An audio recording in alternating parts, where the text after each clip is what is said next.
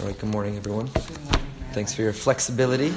Baruch Hashem for the brisses that have shifted things around. That's nice. So we'll continue our learning of Emunah, and as always, it's dedicated Le'iloi Nishmas, Shendel Gittel Bas Chaim Shaul, whose neshama should have an aliyah. We're going to continue with the Nesivos Shalom, the Slonim Rebbe on Emunah, in his Yesodei HaTorah. We're on page Mem Ches, page 3 in our booklet, at Os Yud, the letter Yud. Biyosa Emunah habriach hatichon hamachzik kol kadosh v'yakar b'Yehudi. Emunah, living a life where you see Hashem in your life, you feel His presence in your life, you lean on Him, you depend on Him, is the foundational stone, the foundational brick that supports and holds up everything else in the life of a Jew. V'atashtis l'chol avodas Hashem. It's the foundation for all that you do in avodas Hashem. In fact, is it Rabbeinu Yonah who writes that the core of all mitzvos is emunah. In other words, every mitzvah is an exercise. Every mitzvah is a renewed moment or opportunity to remember there's a Hashem.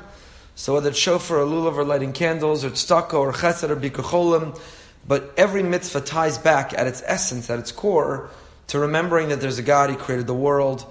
He gave us a blueprint for how that world should function. He has a sense of right and wrong, and so on. Alken is gabras hayitzahara v'nisyonos b'inyanei emunah hem atzumim v'kashim. Overcoming the Yetzer Hara and surpassing the challenges and tests that come our way, specifically regarding emunah, are profoundly difficult and challenging. The holier something is, the harder it is to do. Right? If it's something mundane, if it's something insignificant, nothing rises to challenge it. It's easy. But we have a principle that the holier something is, the more significant something is, the more that the Yetzer Hara rises and grows to oppose it. There's always a level playing field. First of all, if the Yetzer Hara didn't, then there wouldn't be free will. Free will, again, is always the exercise of making the right choice when there are opportunities and options and alternatives that present themselves that are not necessarily equal, but are near equal. Right? If everyone who did the right thing, good things happen for, and everyone who did the wrong thing, bad things happen for, you wouldn't really have free will to do the right thing or the wrong thing. It would just be obvious and easy and natural. What makes life meaningful, what makes life... I'll get it. What are you looking at? No, it's here. I'll leave it unlocked. It is. See, it's just, the door. Thank you. What makes life meaningful, what makes life significant is that we have opportunities and alternatives that, if not equal, are close to equal that present themselves. So because Emunah is so foundational, because Emunah is so significant, because Emunah is so important, that's why the Yetzer Hara to not live life with Emunah. Right? The nisyonos, the tests, which make us conclude, you know what, there is no God, He doesn't really care, it doesn't really matter. That Yetzer Hara and those nisyonos are so great. And the Slonim Rebbe says, particularly in our time and in our day, when we are in the days of Mashiach, not that Mashiach is here yet, we wish he was. If he were, it would look like a very different world. But in the days that precede Mashiach, in the countdown to Mashiach, in the days that we can anticipate Mashiach, so in these days, the core challenge, the key challenge is specifically within Emunah.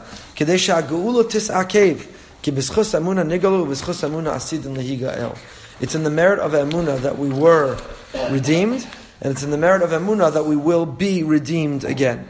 So, this is an important idea to remember, is that the fact that it's so challenging to live with Emunah, it's so distracting, it's so easy to get caught up in the momentum of life and forget there's a Hashem, forget that He has expectations of us, forget to lean on Him and rely on Him and thank Him and feel His presence in our lives. The fact that it's so challenging and difficult because of the distractions and because of some of the hardships we go through that lead us to the opposite conclusion, that's not a reason to give up, it's not a reason to abandon the course, it's not a reason to think that, you know what, this is just too hard, forget it. It's a reason to realize how important it is. In other words, the more challenging something is and the harder it is to overcome, is the greater the reminder of how important and sacred and holy it is, and that's why it's so challenging. The things that come easy don't mean that much. It's the things that come hard, where the Yetzer Hara and the nisyonos, where the challenge and the test, come sit, or there's a seat here. The challenge and the test, that's when they mean the most, right? For example, for those who are going to exercise right after this, I won't say who, but right, that's the principle of no pain, no gain. Right? If you feel no pain, there's no gain. If you feel pain, that's when there's gain. So when the Yetzer Hara and the Nisayon arrive and you have to overcome them, that's when there's gain. And if it comes easily, it's simple. No. So our generation, Ikvus and the Mashiach. The Slonim Rebbe, who died several years ago, didn't even mean this, didn't even know that he meant this. But I think one of the challenges to Emunah in our time is the technological advance, is the technological growth and progress. We think we're controlling the world. We think we manipulate the world. We can fly into space and we can control everything around us. I picked up your husband last night. He's sitting on his phone in the car. Oh, let me put the alarm on my phone. Oh, let me, my smart house, let me control every detail. Oh, my whatever, we live in this technologically advanced world and we think we're in control, and it gives us a greater and greater and greater sense of control. And the more that we live in the information, or what I like to call the misinformation age, where we have access to Google anything and have terabytes of information at our fingertips, we think we know everything, we think we control everything, and as a result it becomes harder and harder and harder to feel a connection to Hashem. So that means that when you live with Emunah in that environment and culture where it's harder and harder, it's all the more meaningful, it's all the more valuable, it's all the more special, it's all the more holy, it's all the more lasting. Amen.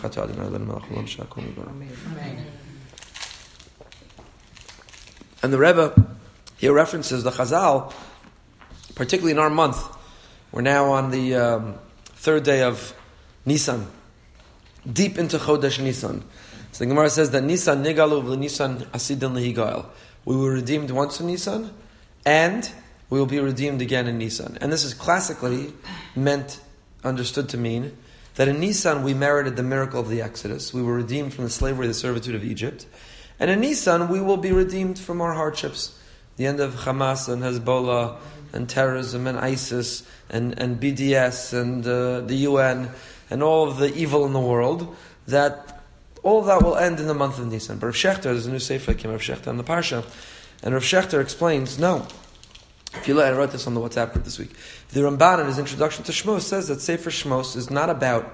Sefer Shmos, the theme of Shmos is the transition from Galus to Geula, from exile to redemption. Exile at the beginning of Shmos, we all understand. You read the beginning of Exodus, and it's all about Jewish baby boys are being murdered, and children turned into bricks, and hard labor, and so on. That I get. Where's the Geula in Sefer Shmos? If you think of redemption as being in Israel with a built Beis HaMikdash, we're not in Israel. The end of Sefer, we're bringing this week, we're beginning Vayikra. We're not beginning Vayikra in Israel, in Eretz Canaan. We're beginning it still in the desert. So where's the Geula? So the Ramban explains, Geula and Galus are not a geographic description.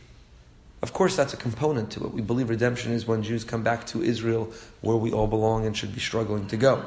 Of course, we believe there's a geographical component to it, but it's not a geographic description. You can have exile in Israel, and you can have a level of redemption outside of Israel. For the Ramban, what are exile and redemption? They're whether Hashem is in your life or not. So when you are living absent Hashem in your life, when you feel distance from Him, life is a function of random and chance and coincidence, and you can't feel His presence. You don't believe everything happens for a reason. You feel all alone and isolated and abandoned. When you don't feel Hashem in your life, that's exile. It's very dark.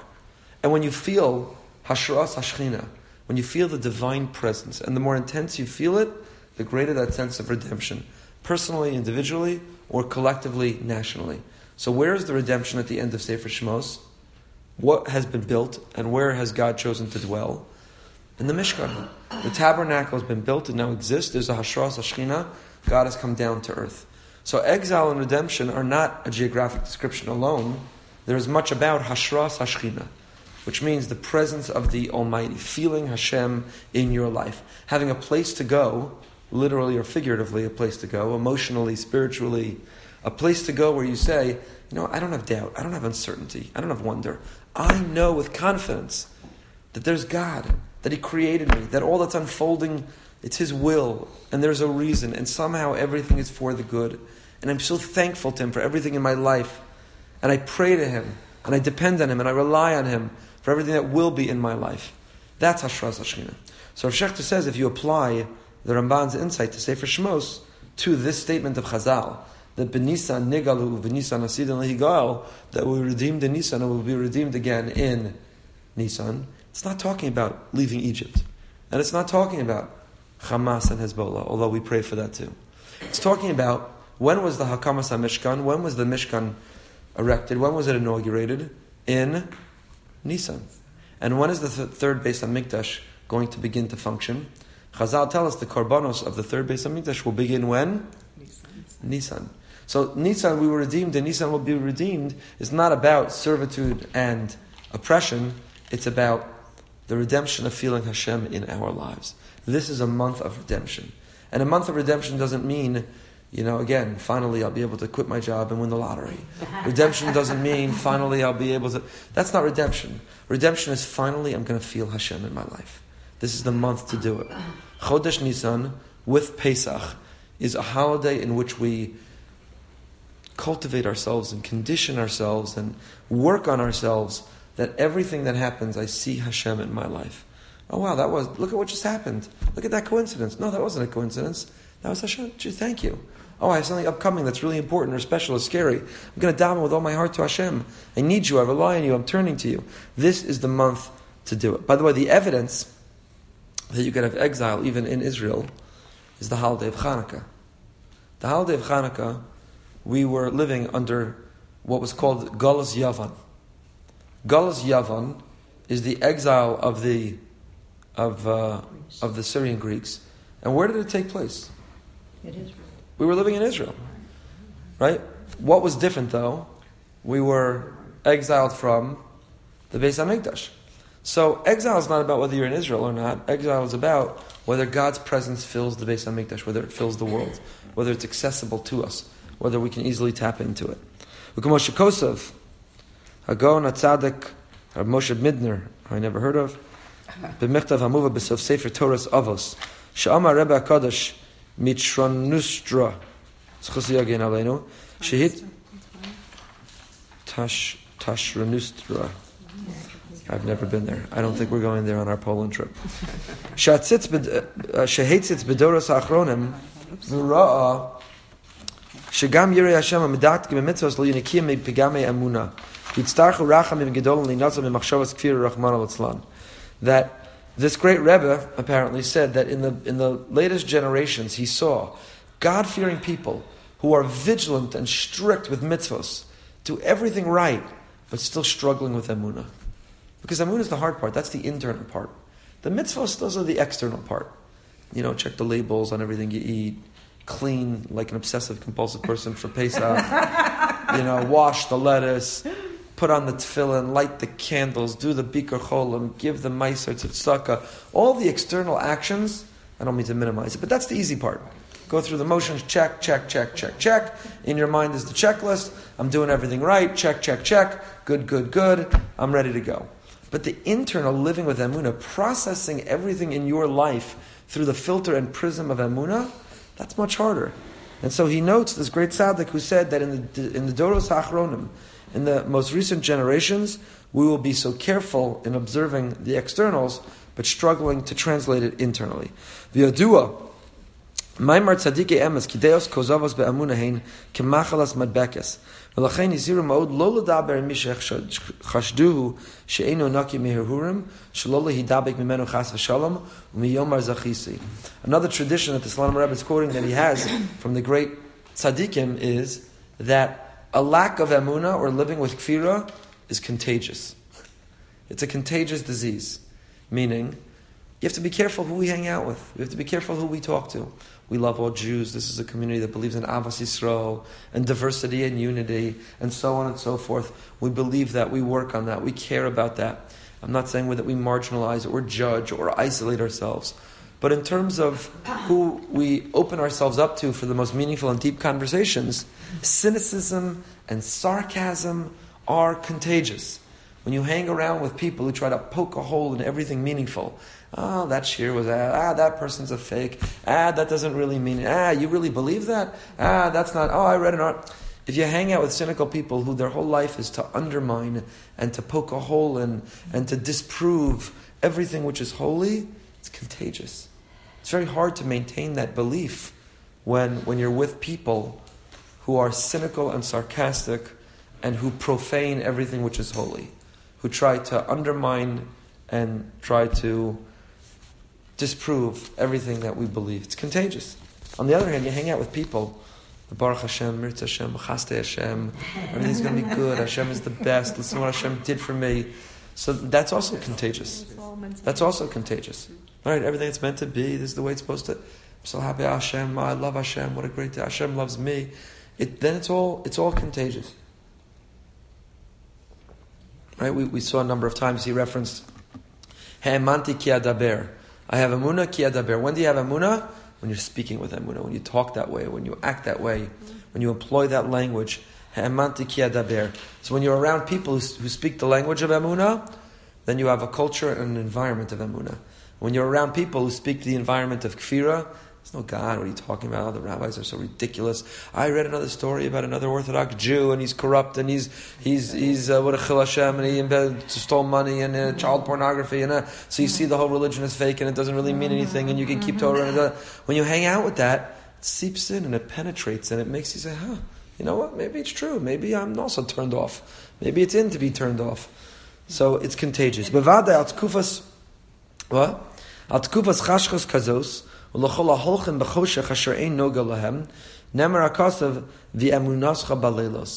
in a period of darkness. It's hard to see Hashem. Technological advancement makes us believe even more that we're in control. Cynicism and sarcasm are at their height. We're living, as the Gemara says, in the generation preceding Mashiach. Chutzpah eskeh, there'll be a proliferation of chutzpah in the world. So what do we do in a period of night when there's dark? Emunascha baleilos. You need emunah at night. B'chashchas hatkufa, uv'chashchas shekol yochid over in binyanei haguf in binyanei hanefesh shekol kama shekashim umarim yisurei haguf har beyos dera umar liyehudi be'esh chashchas ruchnis ofefes es kol mahuso. What's true for the darkness of the physical world is all the more true for the darkness of the spirit. When a person is living in a dark place physically, you get a bad diagnosis, you're in chronic pain, you're suffering with illness, you lack finances to provide the basic needs for yourself. When you're suffering, the darkness of the physical is a suffering.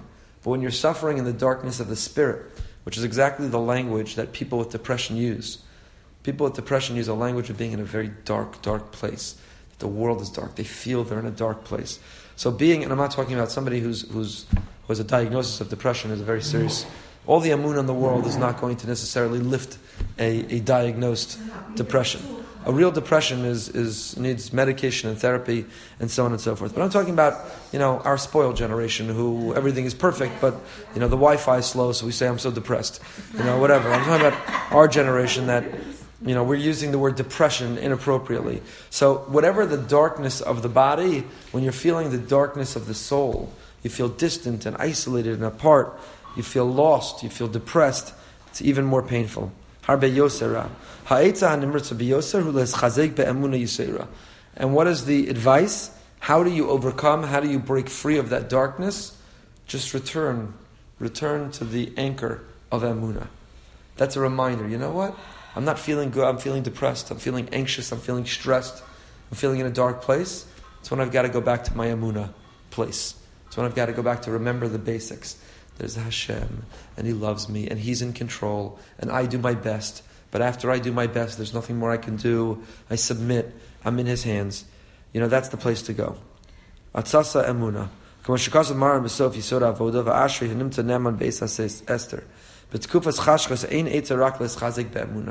The greatest advice in the darkest place is to strengthen Emunah.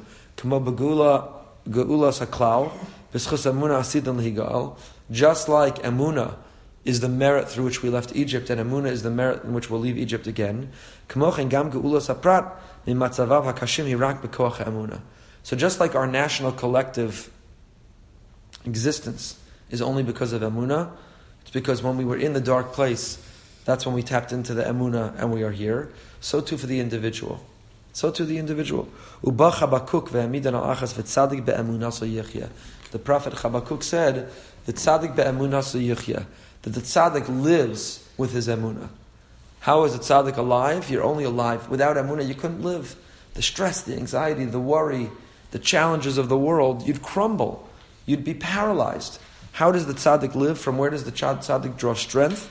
Tzaddik be'emunah yichya. The Shabbos HaGadol drasha this year is on this topic, actually. Shabbos HaGadol drasha, the title is Next Year in Jerusalem, the Seder as an exercise in hope, emunah, and renewal in honor of the 50th anniversary of the reunification of Yerushalayim. But we're going to talk about how the Seder and the Haggadah itself is partially about the past redemption, but also that the organizers of the Haggadah and the Seder designed it in a way to give the Jew in exile strength to remember we were once in a bad place and we got out, and we're going to, if you feel you're in a bad place again, maybe you're reciting the Seder in Auschwitz, maybe you're having this Haggadah, the Seder in whatever oppression. I told Hamid to come check it out, make sure everything's good. You're having this Seder in whichever dark exile place you may be. But just like, the Seder is a reminder that you're sitting there feeling free and royal and regal. You got out of it once, you're going to get out of it again. And look at how, from the Holocaust to such a short time later, 67, a unified Yerushalayim, the Kotel Harabayis Biadenu. If we didn't live with this emunah, that in the darker the place, the greater the emunah, where would we be? Where would we be? I just got back from APAC. There were many highlights of APAC, which I'm not going to tell you now, but I'll tell you one that you have to go online and watch. And I've said this now like 1,000 times, and I can't seem to say it without getting choked up. But this is going to be the time. So there's somebody who's taken on a project of recovering the violins from the concentration camps that the Jews were forced by the Nazis to play violins as they led their brothers and sisters to the gas chambers, to their death. So somebody has taken those violins and restored them. So at APAC, they had a video of the person and the violins and how they get them, how they restore them, a very moving video. And there's music playing, violin music, and all of a sudden the video ends and the spotlight's on the stage. And the guy, this virtuoso, is playing Hatikva on a violin that was used in Auschwitz, outside the gas chamber, to lead Jews to their death. That's Tzadik Be'emunah Yichya. If you told a Jew being led to their death, and I'm not telling you with some miraculous story of survival that, the cyclone didn't work and they got out. I'm telling you they died. They died. But still you told them on their way to their death, many of whom were saying Shema. If you said, you hear that violin? The violin as you're scratching the walls of the gas chamber, as you're holding your child high, gasping for air. You hear those violin sounds? Do you know that in just a few decades from now, they're going to play the sounds of Hatikva as your great-grandchildren are going to be serving in the IDF and returning to the land of Israel? They wouldn't believe it. It's impossible. It's impossible to believe. That's Tzadik Be'emunah Yichya. It's like my Zayna story. Yeah. You could tell the story. Tell where Rachel is in the story. Rachel is, my oldest daughter is actually in Poland right now with her school.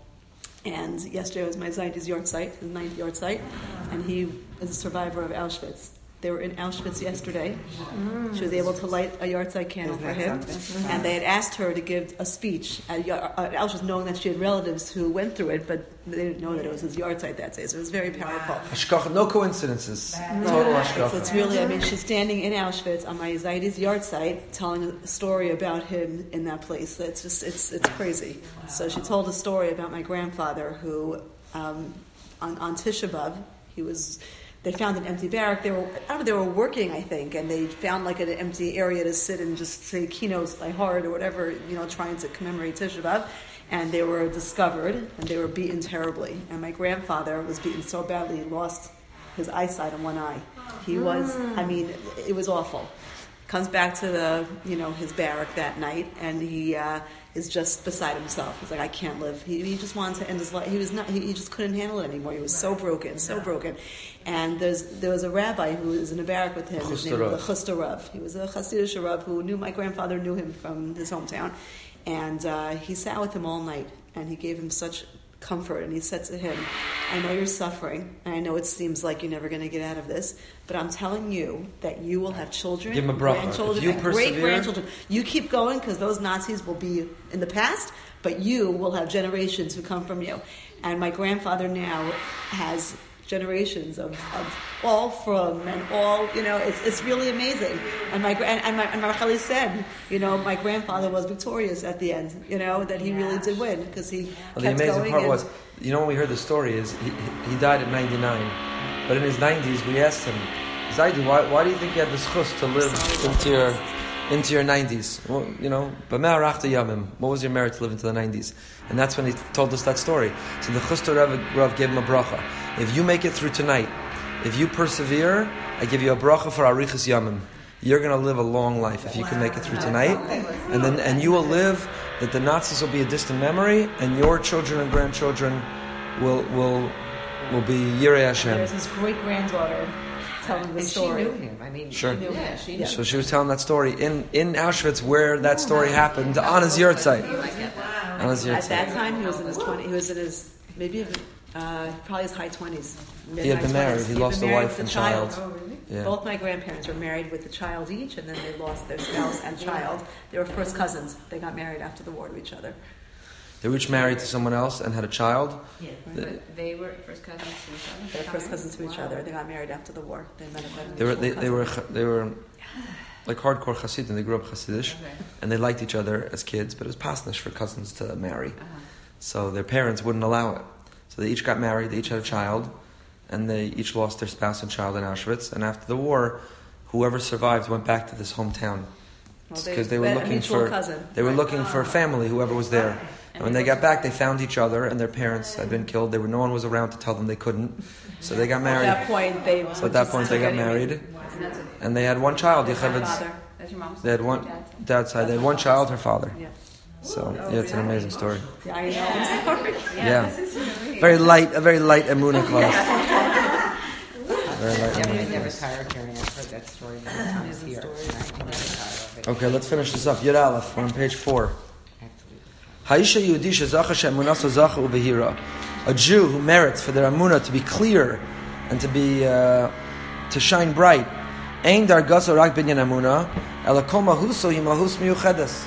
If you can merit to live this way, where you integrate and absorb everything into your life through the prism of emunah, everything's for a reason, everything's amazing, and everything's going to work out, and everything is right.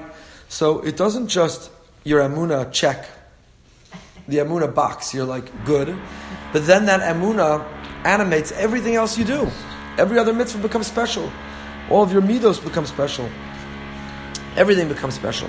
Kokia mitzvos of hiloch machshavos of diburo, kol gishaso el ma'oros hachayim, hein b'mashmos acheres. All of your observance of mitzvos, all of your thoughts, all of your speech, all of your attitudes towards everything going on in life, everything is different. Everything is changed. Hama'amin lo yachish, eina choshesh mishum kishlon gashmi, ki yodea she'akol nasa b'eshkachoso apratis yisparach shemo. If you can live with this emunah, you'll see your worry and your angst go away. You'll see your jealousy and envy go away. You'll see your anger go away. Everything in life improves. Why are you jealous and envious? Because you think you deserve something and you want it, and it's not right. But if you live with emunah and you realize that you have what you need and you have what you deserve, and if you want more, work harder, but ultimately Hashem gives you what you need, you won't feel jealous and emunah. Why do you get angry? Because you feel, that's not how I anticipated it. It's not my expectation. It's not what I wanted. But when you realize that you're not in control, there's a Hashem, then you won't get angry. All your health improves, your psychological well-being improves, your relationship improves. The more you work on emunah, it trickles down. It improves everything in your life. A positive person also. Much more positive. It makes you a happier person. Oh, yesterday's New York Times, I hate to mention that name, but yesterday's New York Times had an article. Yesterday's New York Times had an article that was called, you could look it up because it's very interesting, apropos what Yocheved just said. A positive outlook may be good for your health. It's a whole story about how, the people who live more positive outlook, literally, blood pressure, diabetes, cardiac, everything is better because you realize you could let go and let God. Best health advice. You're not going to be afraid of anybody. You're not going to have to praise anybody falsely.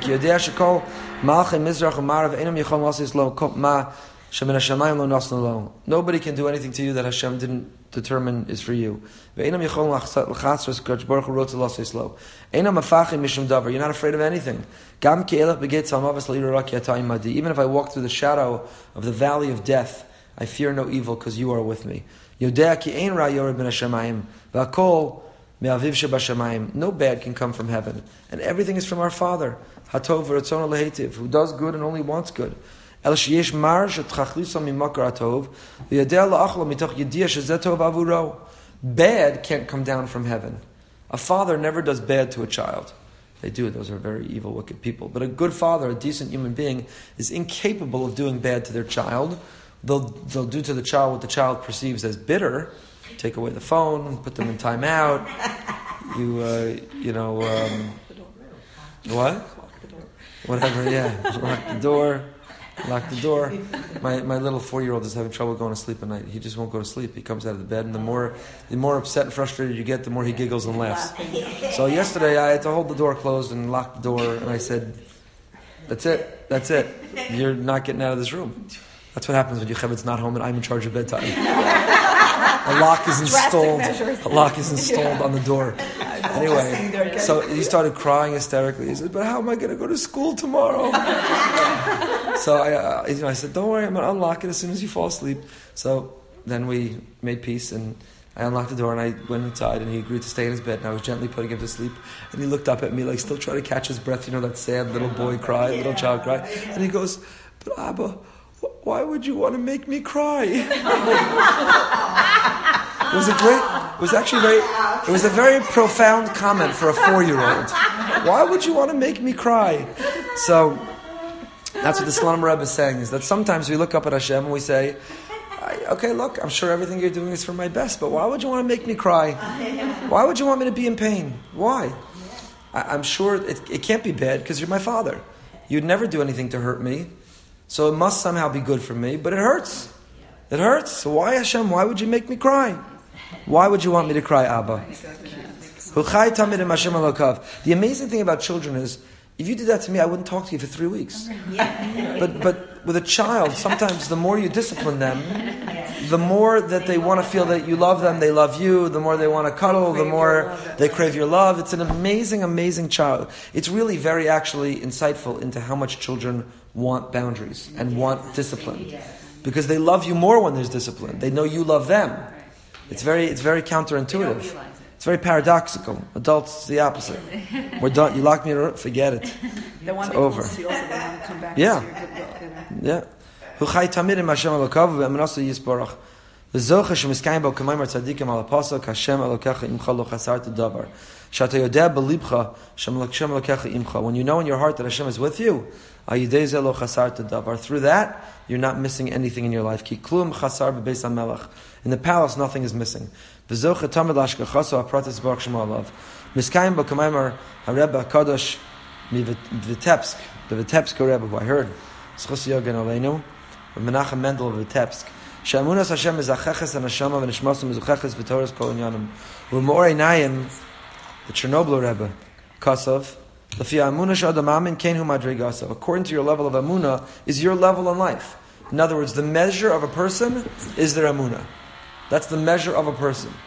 Hein be'inyan re'iyas or haganas b'torah ve'hen le'inyan she'ishkan Hashem b'socho v'shachanti b'socham v'ashrem eschazik b'chol itzav v'chol shah v'chol rega be'amunah shlema u'pshuta. Fortunate, blessed is the person who is able to strengthen their amunah at all times and live with Hashem in their life. So amunah is not just another thing that we have to get done. Amunah is not just another mitzvah on the list, but amunah is the core, it's at the essence of all that we do. And ultimately, it's even the measure of a person. If you live with emunah, it has an impact on our midos, our health, our relationships. It's the whole status and the level that we're on. And to not live with emunah, to lack emunah, really undermines and means that something significant is missing in all of our lives. Have a fantastic day.